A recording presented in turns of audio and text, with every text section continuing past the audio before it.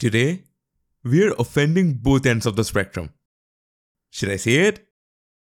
Well, Twitter.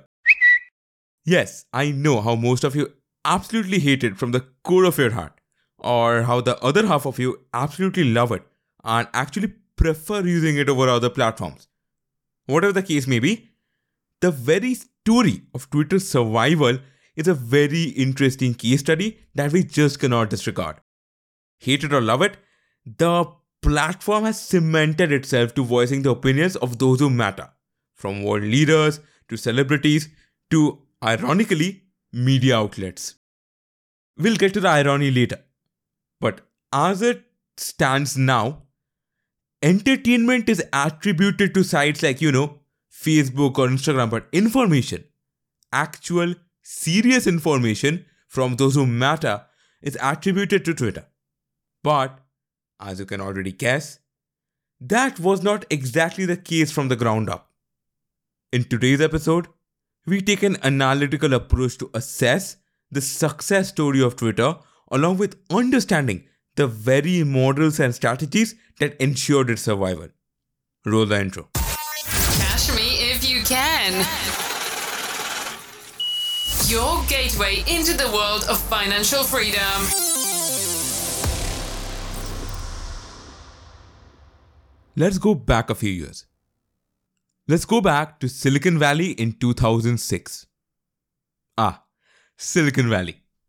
The technological hub of the world where innovation spurs, venture capitalists find founders to invest in their startups, and startups find these VCs to invest in them. Now, let's understand the social media scenario during that time. MySpace is dominating the market with over 100 million active users and adding about 300,000 users every single day due to an enormous network effect. Its closest competitor, Facebook, who MySpace just turned down to buy for 75 million a year ago, has about 12 million users. It's gaining traction, but nowhere near where MySpace is. So, during this time, if you were a venture capitalist and Jack Dorsey, Noah Glass, Biz Stone, and Evan Williams come to you and ask for an investment in a baby startup that just allows you to put out text in words and not even pictures or videos and has a 140 character limit, what would your reaction be? Definitely not positive, right? That's exactly how investors felt about Twitter in 2006. Well, obviously, they were wrong, but you have to blame the circumstances for the decision. At the end of the day, Twitter's perseverance in the tech world can be attributed to a brilliant product management strategy, which we'll get to. But first, let's learn a little bit more about Twitter itself. So on 21st March 2006, Twitter emerged from the ashes of another startup, Odeo. Now, Evan Williams, flush with cash after agreeing to Google's acquisition of his last startup, Blogger, agreed to enter a business venture with his neighbor, Noah Glass. The two worked on a platform supporting what they saw as the new radio, podcasting. Leaving Google and taking one of his co-workers and friends, Biz Stone, Williams secured funding and began working on the podcasting platform, Odeo. Along the way, a chance encounter led to a new employee, Jack Dorsey. Yeah, the same Jack Dorsey who sold his first tweet as an NFT, and we talked about him in the NFT episode. Now, Dorsey had been working in a coffee shop, writing basic code for a ticketing company when Evan Williams walked in. Recognizing the minor Silicon Valley celebrity and eager to find out a more interesting line of work, Dorsey found Williams' email online and sent over his resume. A few back and forths and one interview later, Dorsey became part of the Odeo team. Now, however much the hype around Odeo was, it was not really a success. Because obviously, I was not there to podcast on it. So, desperate to pivot from now an unattainable situation, Williams held a series of hackathons among Odeo employees in which they were told to put up their normal tasks on hold and work on whatever side projects they had, with questions like, if you were to start a new company today or reinvent Odeo, what would you build? This is what they worked on throughout the day. On the last hackathon, Dorsey built an early vision of his platform. Once all the employees' projects were looked over, Williams decided Dorsey's looked the strongest and would be the one audio resources would now go to. Noah loved the idea and even spent a day combing through the dictionary to find its new name, Twitter. So now that we have established the very idea behind Twitter, I'll get to the interesting part. The fundamentals of good product strategy. See, when any product or service is designed, it fits in either of these two categories. The first is a pipeline-driven product or service, and the second is a platform-driven product or service. Platforms have existed for years.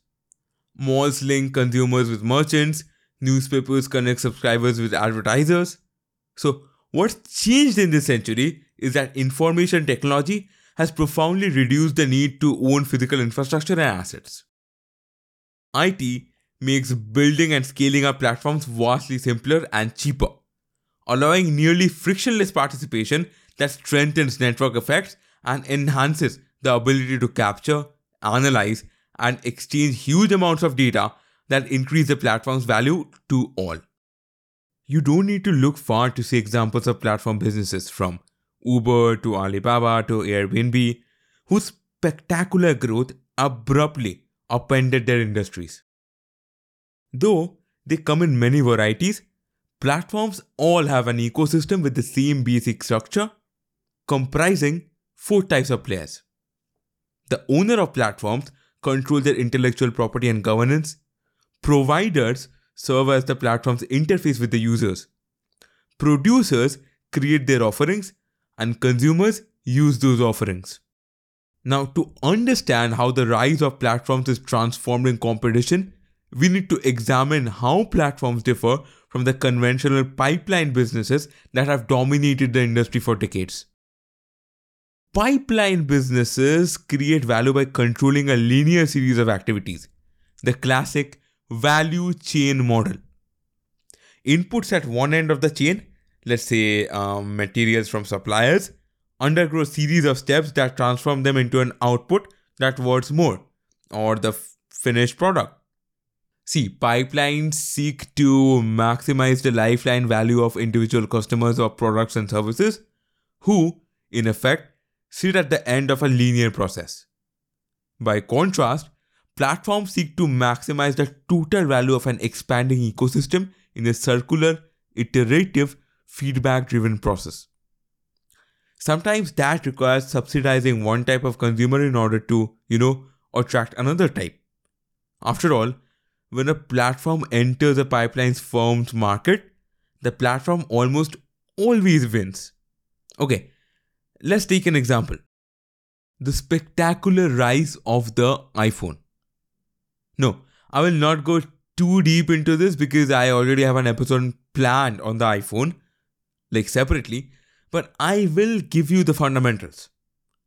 So, back in 2007, Motorola, Nokia, Samsung, Sony, and BlackBerry collectively controlled more than 92 to 93% of the global smartphone market share.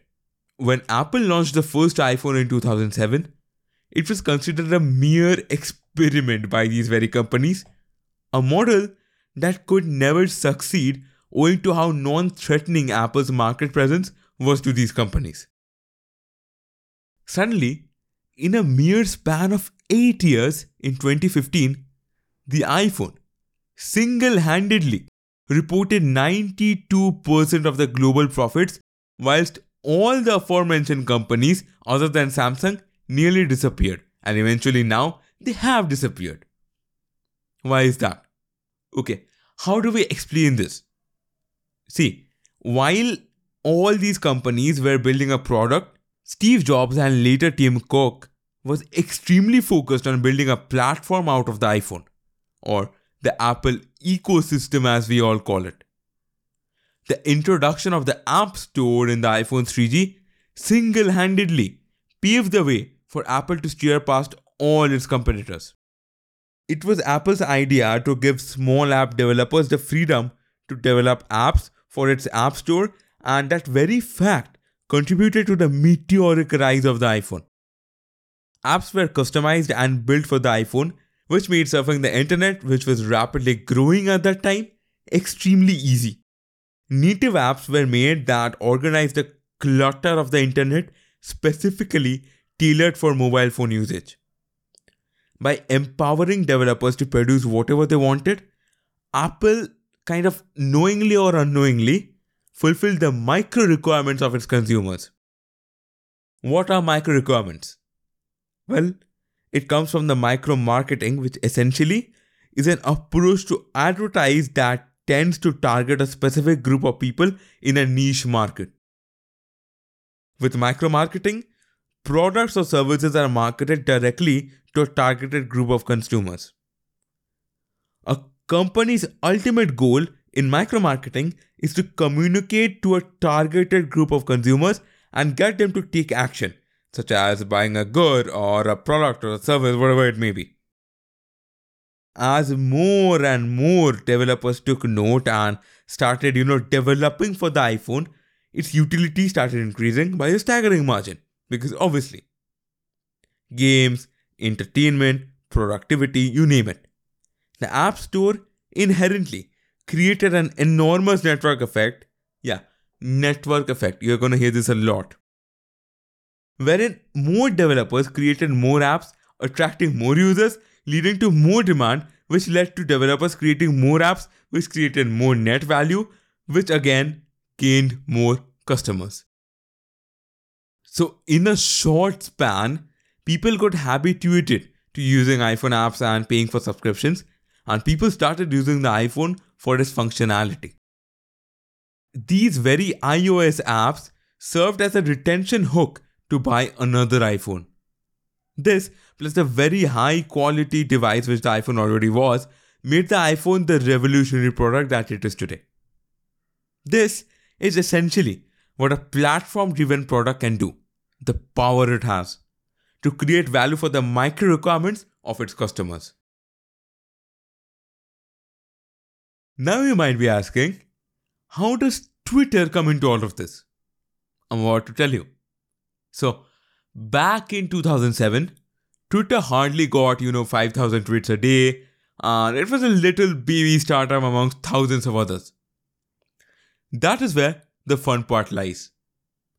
In Silicon Valley back in the day, and as it still is, as I said, it is like a booming tech hub for VCs to find startups and startups to find VCs, so that, you can understand how news, like industry news specific to Silicon Valley, was an integral part of their startup, because VCs need news about the new startups and the founders need to know who is going to invest in them. Now, people from both ends of the spectrum depended on the news, which was a pipeline-driven product at that time, dominated by mainstream media. Now, you'll realize the irony I talked about at the beginning of the episode. This very news media clutter had its own set of varying problems. Per se, if a VC said something he wanted to be conveyed, a PR team of the media house would paraphrase his words to fit their agenda, and a Chinese whisper phenomena would take place. Chinese whisper is a phenomena wherein a message is passed on in a whisper by each of several people, so that the final version of the message is often radically changed from the original. That is exactly what happened with the startup news back in the day. So as a result, a lot of unwanted miscommunication and controversies took place. Now, selective startups were hyped or demeaned by these media houses who had the sole authority to do that. We know how the media PR works, right? They only cover either the most successful stories or the worst failures and completely ignore those stories like Twitter, who were waiting to be heard. The distribution was so scattered and delayed that there was no foolproof way to, get authentic news quickly. Either you could do that either by sitting through numerous ads to get bifurcated news on the TV, or scrolling through thousands of articles. that is where the genius of Twitter struck. What happened was, Twitter's founders gathered all their investors and made them join Twitter, who then brought in their network to the platform, and soon enough, it became kind of a hub for founders and VCs to, get in touch with each other without the media's interference. It was a small but steady group. Slowly, a network effect started getting into place, and more like-minded people of Silicon Valley came to know that if you wanted unfiltered actual news to get some work done, Twitter is the place to be at. Even the co-founder of LinkedIn, Reid Hoffman, joined Twitter in just a few months, and this became more imminent as the line between the VCs and the founders blurred by a huge margin. Now, in 2007, SXSW, a startup conference, was held in Silicon Valley, and from all across the states, the VCs and founders of numerous startups were there, and a plethora of new ideas that were waiting to be funded. This very day, like this exact day, the number of tweets in Twitter shot up from 20,000 to 60,000 in a single day, a spike which the founders never anticipated. Now, soon after, the startup community embraced Twitter as a platform to communicate. Just like Apple's App Store, Twitter managed to simplify an extremely flawed and complicated process of VC interaction into something, much more attainable, due to which everyone in Silicon Valley could get access to information they wanted without filters. Twitter empowered small-scale entrepreneurs to put out updates and convey information that would be never done by mainstream media. Eventually, it was one of the best ways to find out what was happening in Silicon Valley. The mutual value creation as producers and consumers was intense. This very accessibility, as I said, led to a very, very strong network effect of the highest level, which attracted more and more people from across the country who joined Twitter just to form important, valuable connections. Like, hop onto the buzzing scene.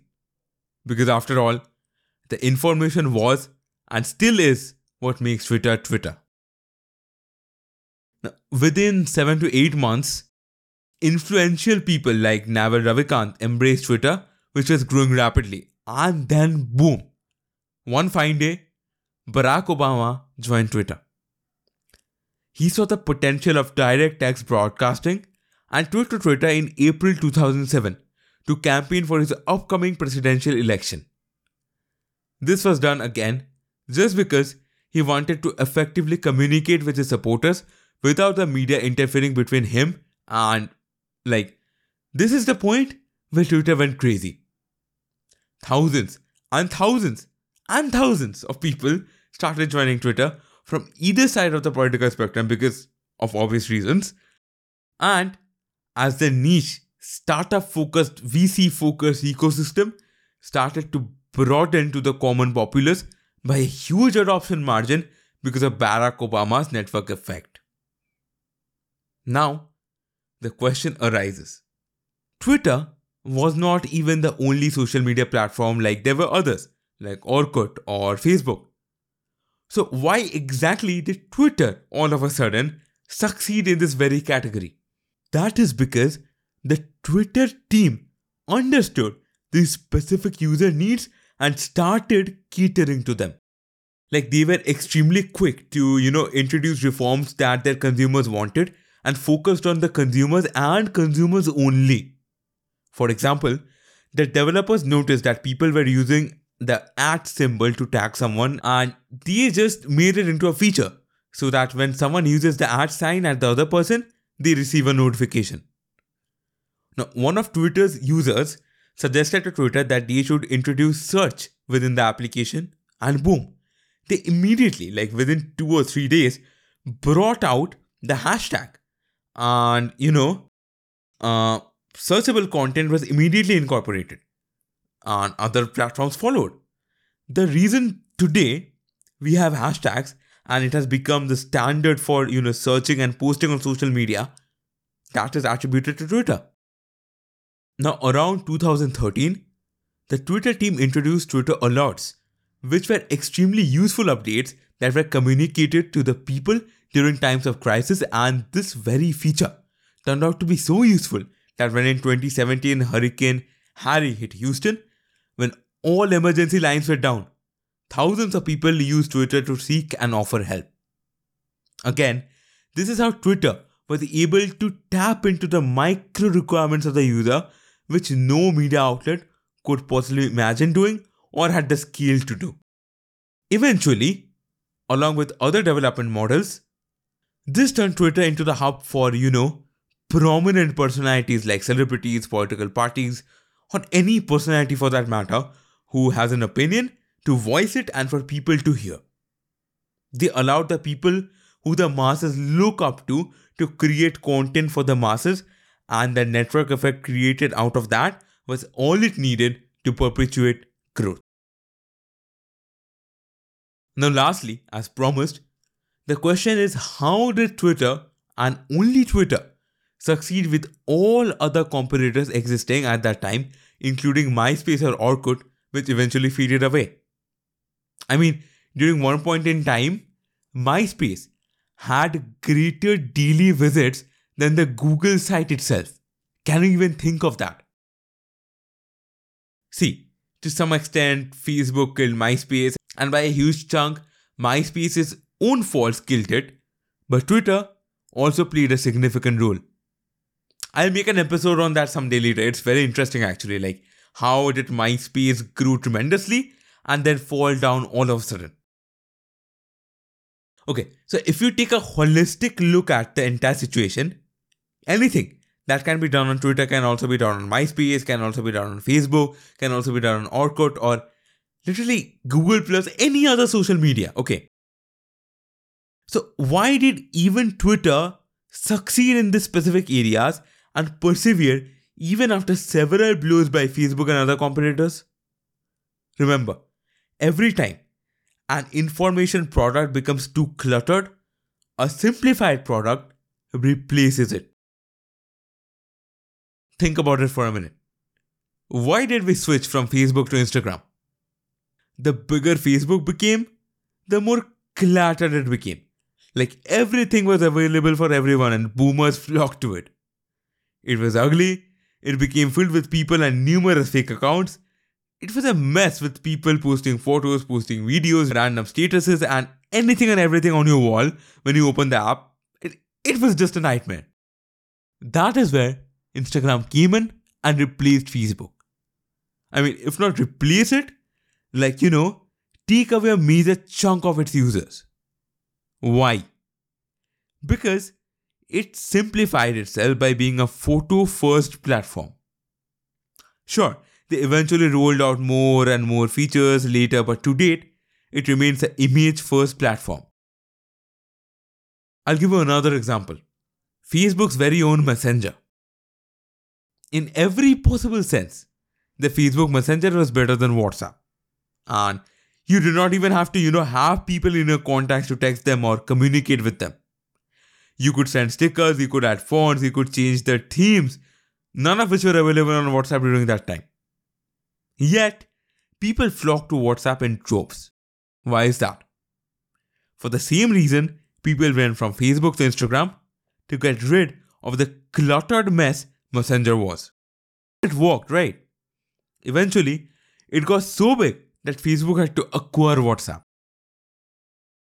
So as I said, always remember, when anything gets too cluttered, a simplified version of the basic same features replaces it. The thing is, Twitter did not let itself get cluttered anytime since its existence. Their developers stuck to the 140 character limit and did not let any irrelevant way of content perpetuate on the app. While Facebook attracted, flocks of people, Twitter maintained its somewhat exclusivity in that sense and stuck to its basic principles, which was very important. Specialization has and always will win over generalization. Twitter remained a text-first platform, which, aided by a platform-driven approach, enabled it to transform itself from a baby startup to a microphone for the important people in the world, all while not paying heed to Facebook's dominance in the very same field. Excellent business is what it's at. It has empowered ordinary people to raise their voice and make their opinions count, which has been so much harder to do on other platforms. All in all, Twitter effectively distinguished itself and stuck to its very roots, all of which enabled its massive success. So, that was one example of a successful platform-driven product model that, compiled with the correct implementation, which had such a strong base that it could rival Facebook. However you look at Twitter or the people who use it, there is no doubt that Twitter is a huge success story that must be celebrated and learned from, just as we did. Again, thank you so much for being a part of this. Okay, now would you look at that? We are already at 20 episodes. I love this so much. Regardless of whatever goes on throughout the week, this is the one constant thing that remains. I love making this podcast and I love you guys. So thanks a lot for supporting. So see you next week. Share this episode if you liked it and definitely check out the link at the end of the episode description. Have a great day and you know what? Follow me on Twitter for that matter. The link is at the end of the episode description. Bye.